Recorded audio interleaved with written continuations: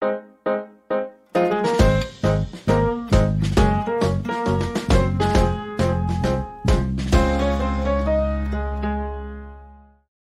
back, everyone, to another episode of This is CX, our West Monroe Partners Customer Experience podcast. I'm Mike Manfredo. And this is Paul Hagen.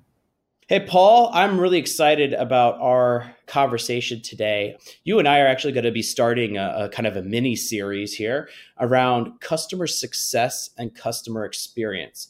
We're seeing a lot out in the industry around what is customer success and how does that fit in the world of customer experience. And so you and I had actually touched base on this last year, but we wanted to do a deep dive both with some of our internal experts here at West Monroe, as well as some other industry folks. So we're really looking forward to bringing forward to our audience a set of episodes that touch on what is customer success, how does it fit within the world of CX, what are the tools, what are the trends. So I'm looking forward to getting into all that starting today. Yeah, super exciting. We've been talking about it for a while, and I think it's finally starting to come. Everyone's talking digital subscription economy, those types of things. So I think there's a lot of relevant stuff in the customer success world that can be applied to customer experience professionals. We are actually joined today by Neil Jain, who is a director in our mergers and acquisitions practice here at West Monroe, but was actually part of an acquisition by West Monroe of the Waterstone Group, focusing in on customer success. So we're really looking forward to having him here. Neil, appreciate you joining us today. Hey, happy to be here. Thanks, Mike. Thanks, Paul. So Neil, before we kind of jump into customer success, I thought it'd be great if you could just quickly introduce yourself, give our audience a little taste of your background and kind of the focus in customer success and what you do. Yeah, happy to. And so, as you guys both described, as we came through over the last decade or more, I've been consulting to technology companies, software companies, hardware companies, et cetera. And one of the key levers for growth for them has been customer success. In addition to, we do some work around growth strategy, we'll do some stuff around offers and pricing and some other things in delivery, but customer success has been a big mantra for these companies as a lever for growth. Historically, my background has been all in tech, from smaller companies to bigger companies. And while it's been a constant theme throughout, I think there's a number of dynamics where over the last 5 years, for sure, a lot more focus from management teams and boards and investors on the customer experience. What does that mean from customer success, and how does that translate into growth and enterprise value for companies?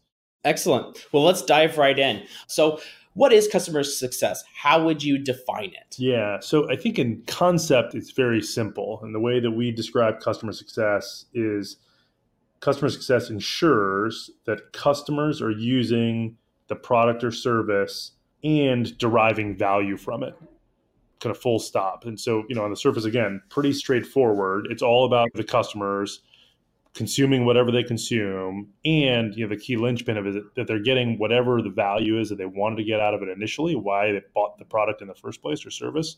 That's what they're getting out of it. I think that as you get into the devil's in the details, as they say, that's where the complexity starts to come in.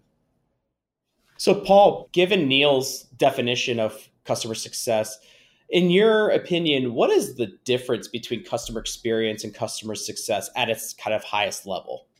They feel so similar. Customer experience is defined as a customer's perceptions of their interactions with the company. Part of their interactions are with the product or service, and those interactions are about using the product, about deriving that value from the product, getting the value, completing the job that you hired the company to do through their services or products.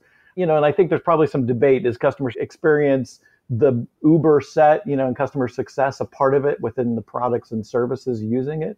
Or is customer success kind of the broader thing? Because guess what? At the end of the day, I'm trying to get a job done. And all of the interactions and my perceptions of those interactions help me to get my job done. So I just think they're very, very closely intertwined. What I love about the success thing, it's not just about the interactions. It's about, did you get your job done? Did the product or service help you achieve what you expected to get achieved? And there's something really, really powerful in that. So Neil, you kind of mentioned the fact that, especially over the last 5 years, this concept of customer success has really taken off. Can you tell us a little bit more why we are hearing so much more about customer success today? Yeah, I think I'll put the tech industry lens on it, but I think this applies as we start to hear about customer success and obviously, as Paul just said, customer experience in other industries as well, like financial services and retail, et cetera. But I think three reasons, right? So historically, customers would buy something, they may or may not use it optimally. And eventually, when they have to buy it again or they need to renew it, they really question, hey, how much value did I get out of that product? What's happened over the last 5 years, I think, is markets have become more competitive. Customers have a lot more choice, largely because of what's available through the cloud and the internet. Switching costs become lower. And so it's incumbent on vendors to make sure that customers are getting that value. So when they have to go buy it again or think about that renewal, it's less of a decision point for them. But economically, it really hits home in two ways, right? One, if you're a company that operates in a saturated market, so where there's not a lot of new logos or new products being purchased every year, or new buyers, then you really have to maximize your installed base, the customers that own the product, and especially your product and services already. And so to them, to get a customer to buy more from you, you've got to really make sure that they're successful in using it. Secondly, as companies shift to recurring revenue models, so lots of push into subscription, reoccurring usage, whatever that might be, retaining and growing that revenue is critical. And so we use net retention as the metric that's a great measure for that, of how efficiently or how well you're growing and retaining your revenue. Because if you can increase that net retention by a couple of percentage points, that translates into huge impact, both from a bottom line perspective and then enterprise value as well.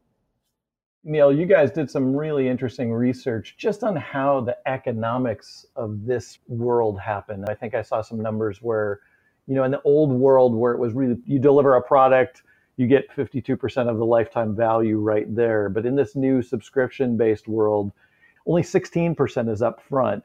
And the rest is on the back side of it, people giving away the product itself or the front end. They give the printer away and then they sell the cartridges, and that's the recurring revenue you're talking about. This is the value delivery system, and the economics are completely different today. I always see it in my consumer life, and then you can translate that into what you see in the enterprise side as well. But you always hear they want to hook you on the product and they try and upsell you all the time. And so it's really about, once you're demonstrating the value, how do you get additional users, additional features and functionality, and translate that into profits? What typically goes into customer success? And by that, I mean, what type of activities does an organization focus on, and who typically owns that? What does that look like in an organization? The good news with a hot topic like customer success is that everybody gloms onto the phrase and says they're doing it. And you really pull that apart of kind of, what does that mean? Is it executive commitment that, hey, we're going to be a customer-focused organization? Is it a mindset? Is there an organization? Is there a function that does this? Is it a part of the offering? Is it the customer experience, as we talked about before? It's kind of all of those things. But at the end of the day, we think about it in 3 or 4 buckets. One, as Paul suggested, the customer experience is tightly integrated into this. So you got to be really clear on how you're going to segment your customers. How do you want to touch each one of those? Is it a really engaged, high-touch gold glove service? Is it really efficient self-service kind of model? What channels to get through, et cetera, right? So there's that part of it. There's the organization standpoint where, okay, do we need a team of customer success managers that are engaging with our clients to make sure they're adopting, that they're happy, that they're renewing their products? Do we have a renewals team that's really focused on that? Do we have analytics to measure how customers are using our stuff? And we have insight and intelligence from that. So there's kind of an organizational piece. And I'll come back to your question, Mike, in a second of where does that sit? And then there's kind of enablement and scale. And so there's really a bunch of things about how do you get disciplined on measuring customer health, as an example. So is there an automated way as you get more and more customers to try and figure out, hey, these customers for all of these indicators are really good and they're an opportunity for us to grow more. These ones might be at risk and we need to spend some more time with them. There are playbooks that we go execute that when a customer does this, we do that. Or if we see this in their environment, we've got to take these actions. And then lastly is the economics of this, right? Somebody's got to pay for all this stuff at some point. And while there's a ton of value there, trying to figure out, hey, do you make this part of your offering? Do you fund it just because it's a cost of business of doing this? whatever that might be. And so those are kind of the couple key components. And as you can see, it's pretty comprehensive, a lot of stuff there. And so we often see kind of an executive leader who's responsible for customer success overall for the enterprise. Typically, they're a C-level report, and they sit kind of aligned with what we would call kind of the post-sales functions. So whatever you do after you develop and sell the product, if you're onboarding people to it, if you're supporting them with customer support, if you're hosting the product, kind of all of those functions, customer success should be interwoven with those all together.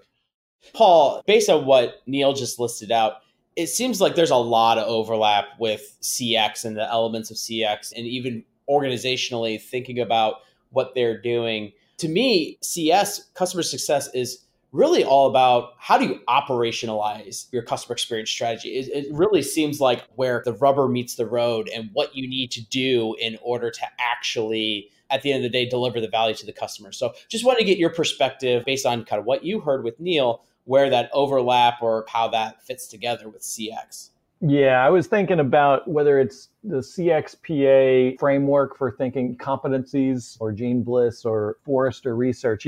First of all, you're talking about customer understanding, right? And where customer experience, I think, tends to focus on what customers say, your surveys and so forth. Customer success tends to spend a lot more time looking at what customers do, how do they use a product or a service, their consumption of it. It's not that that's mutually exclusive, but you've got this customer understanding. There is this delivery model or governance kind of thing, where customer success talks about playbooks. I think customer experience, we're talking about closed loop, the inner and outer loop. I would say customer success, the notion of a playbook, a signal, customer signal comes in. What do we do about that is very, very much like the inner loop of customer experience. I would say where customer experience does a lot better job at this point is on that macro loop, and what are the systemic problems and how do I go upstream to prevent that? I think customer success has got this delivery model. In customer experience, we often talked about experience design and designing across that. And that's the nature of our delivery model. I would say there's more boots on the ground in customer success with customer success managers literally doing it. The metrics, again, I think customer success does a really good job looking at that economic value and saying, hey, based on what they're doing, let's calculate a customer health score, which tends to be a little bit more robust than just a net promoter score, for example. But then tying that to the economic value, to me, is all wrapped around that metric. Maybe what Gene Bliss calls treating your customers as an asset. There's a lot more rigor, I think. Again, when you start looking at the bucket, strategy and culture are kind of the bookends. There's always strategy up front. Who do we want to be and what's our North Star and how do we want to run this? I don't know how much you guys focus on culture and change management, Neil, but it'd be interesting to have you talk maybe a little bit about that, because that's the one thing I didn't necessarily hear. Yeah, no, it's a great point. And so, I think there's two things. I think one is there's a internal culture and change management process, because it is a fundamental shift to think about how you engage with your customers and what you're trying to get money out of them basically differently, right? And so customer success provides that framework, but it's got to be a whole top down. The leadership needs to believe in it. And then, as you said, there's a little bit of a, hey, we've got to operationalize this with boots on the ground and data and tools and process, et cetera, right? So in doing that, if you're not starting in that place, moving from wherever you are to that model is a little bit of a culture shift to get the mindset there, and then a change management process. I think the other part of that is there's a little bit of a change management process for your customer base as well. You have to kind of manage the expectations with them as to the type of relationship you're going to have, what they're going to get from you as a vendor, how you're going to engage with them, and that you're jointly committed to their success. An easy example of that is we have a lot of clients where they are afraid to tell their customers how much they're using the product, and they're afraid to say, oh, wow, if they realize how much they're using or not using, they'll want to cancel our subscription. The mindset has to shift to say, that's not a problem, that's an opportunity, right? So, hey, Mr. Customer, do you realize you're only using 10% of what you signed up for? How do we work together to make sure you're getting all the value out of it and using more of it? And so that's one example of kind of the change management that needs to happen both internally and externally. Yeah. Well, and to that point, Neil, I imagine this also coincides with why we're hearing this more in the last 5 years. Obviously, the increase in technology and the more technology services-based products. In my head, I'm thinking something like a Headspace, right? A meditation app, but I'm constantly being reminded in terms of having to build up a good practice and getting the most value out of that service. It's sending me reminders, right? And that's all driven by data in the application. But now as we continue to where Internet of Things and even some more harder products where we're able to collect data and usage of those products, we're then able to leverage that information to then drive to what you were saying in terms of, well, you're using this product in only 50% of the way that it was designed for. Let's make sure you're getting the most out of it. So I imagine that also coincides with the last 5 years and the rise of IoT and the availability of data. Yeah, I think it even goes broader to that, where companies are sitting on so much data and information about their customers that they really don't tap into. So you gave a great example with IoT and connected devices and products that phone home. You have a lot more usage telemetry and feature usage and data information like that. At the same time, there is a ton of user data probably sitting in marketing or somewhere about how they engage with the website. What pages do they sit on? What products do they go look at? How many times do they come visit, right? You've got product from your training organization of who came to the user group session, how often do they come, what classes have they taken or not taken, et cetera, right? You've got financial data on, have they bought a product in the last year? How much did they spend with us? When's their contract coming up for renewal, et cetera? So I think there's just all of these data sources. And to your point, over the last few years, the ability to collect all that data, aggregate it, and get data insights out of it is accelerating day by day. So if an organization is looking to stand up a customer success capability, where do they start? Just as if you were setting up a customer experience competency within an organization, there's a maturity curve. So what does that kind of look like from a customer success standpoint? Yeah, I think it's a little bit of an evolution for sure, and depends where you start and your starting point and kind of where you want to be. But I think, there's a couple things. So one, you really need to understand, as Paul said, what you're trying to achieve, what your North Star is, where the opportunity is, right? So are customers churning? Are they leaving you, right? And why are they leaving you? And are they buying more stuff? And why do they buy more stuff? And are there certain segments where we're churning more, customers that own a certain product that are buying more, right? So you just kind of need to understand first and foremost kind of what the opportunity is and what it is you're trying to achieve. Once you have that, I think there's two things. One, some of this is likely already happening in your organization, right? So for some organizations that are earlier stage, they might call this account management, or there might be some account managers that are starting to do some of this, or somebody in support is starting to think about measuring NPS and, hey, how do we take action on that? First, you got to get your arms around, hey, are there pockets of capabilities that we already have? And how do we think about leveraging those? And then as you translate that, then you start to move into something that becomes a lot more sophisticated, scalable, repeatable, and customer-centric, which covers a lot of things we talked about, right? Measuring customer health scores, redefining or defining your customer experience at a more tactical level, playbooks, getting customer success functions stood up with CSMs that are touching customers in a different way, so on and so forth. But I think the first two things is really understanding where the opportunities are, and then two, just looking for the capabilities you already have and seeing if you can try and leverage those to get some momentum.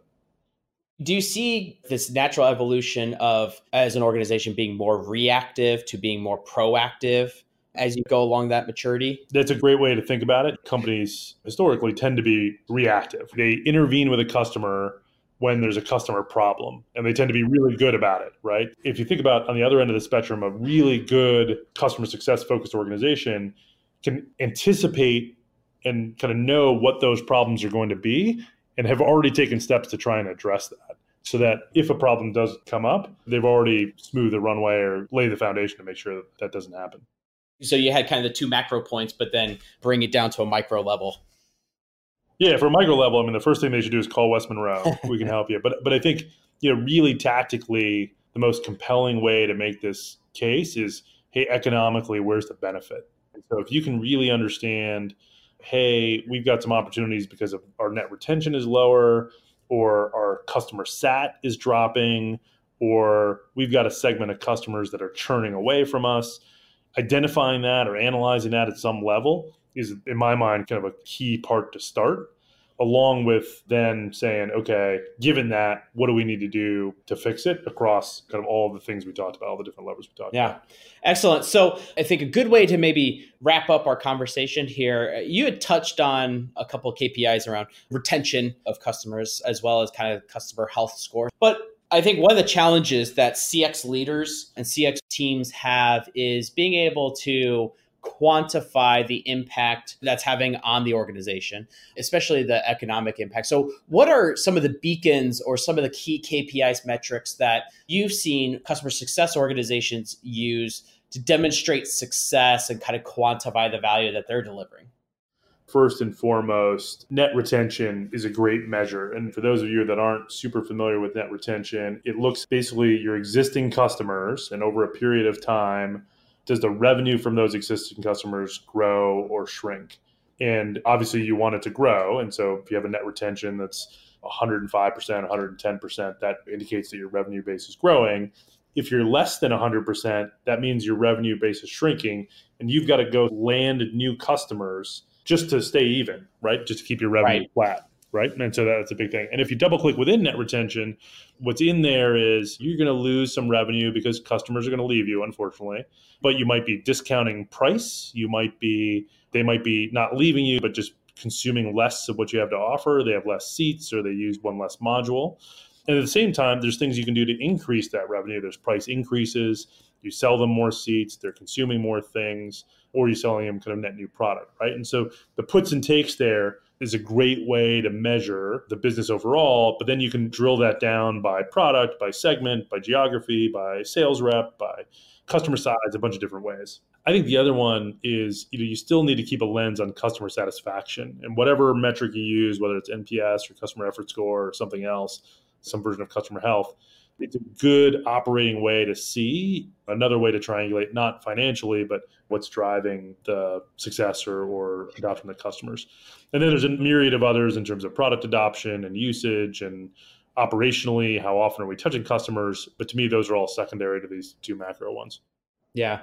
I know on the CX side, we use kind of a balanced scorecard approach. We call it CEO dollars. So thinking from a customer experience, operational, ultimately leading to a financial impact. And so it sounds like the customer success, maybe the specific metrics underneath those KPIs are different depending on the organization and what you're focusing on. But kind of that balanced scorecard approach is still a viable way to quantify and demonstrate the value.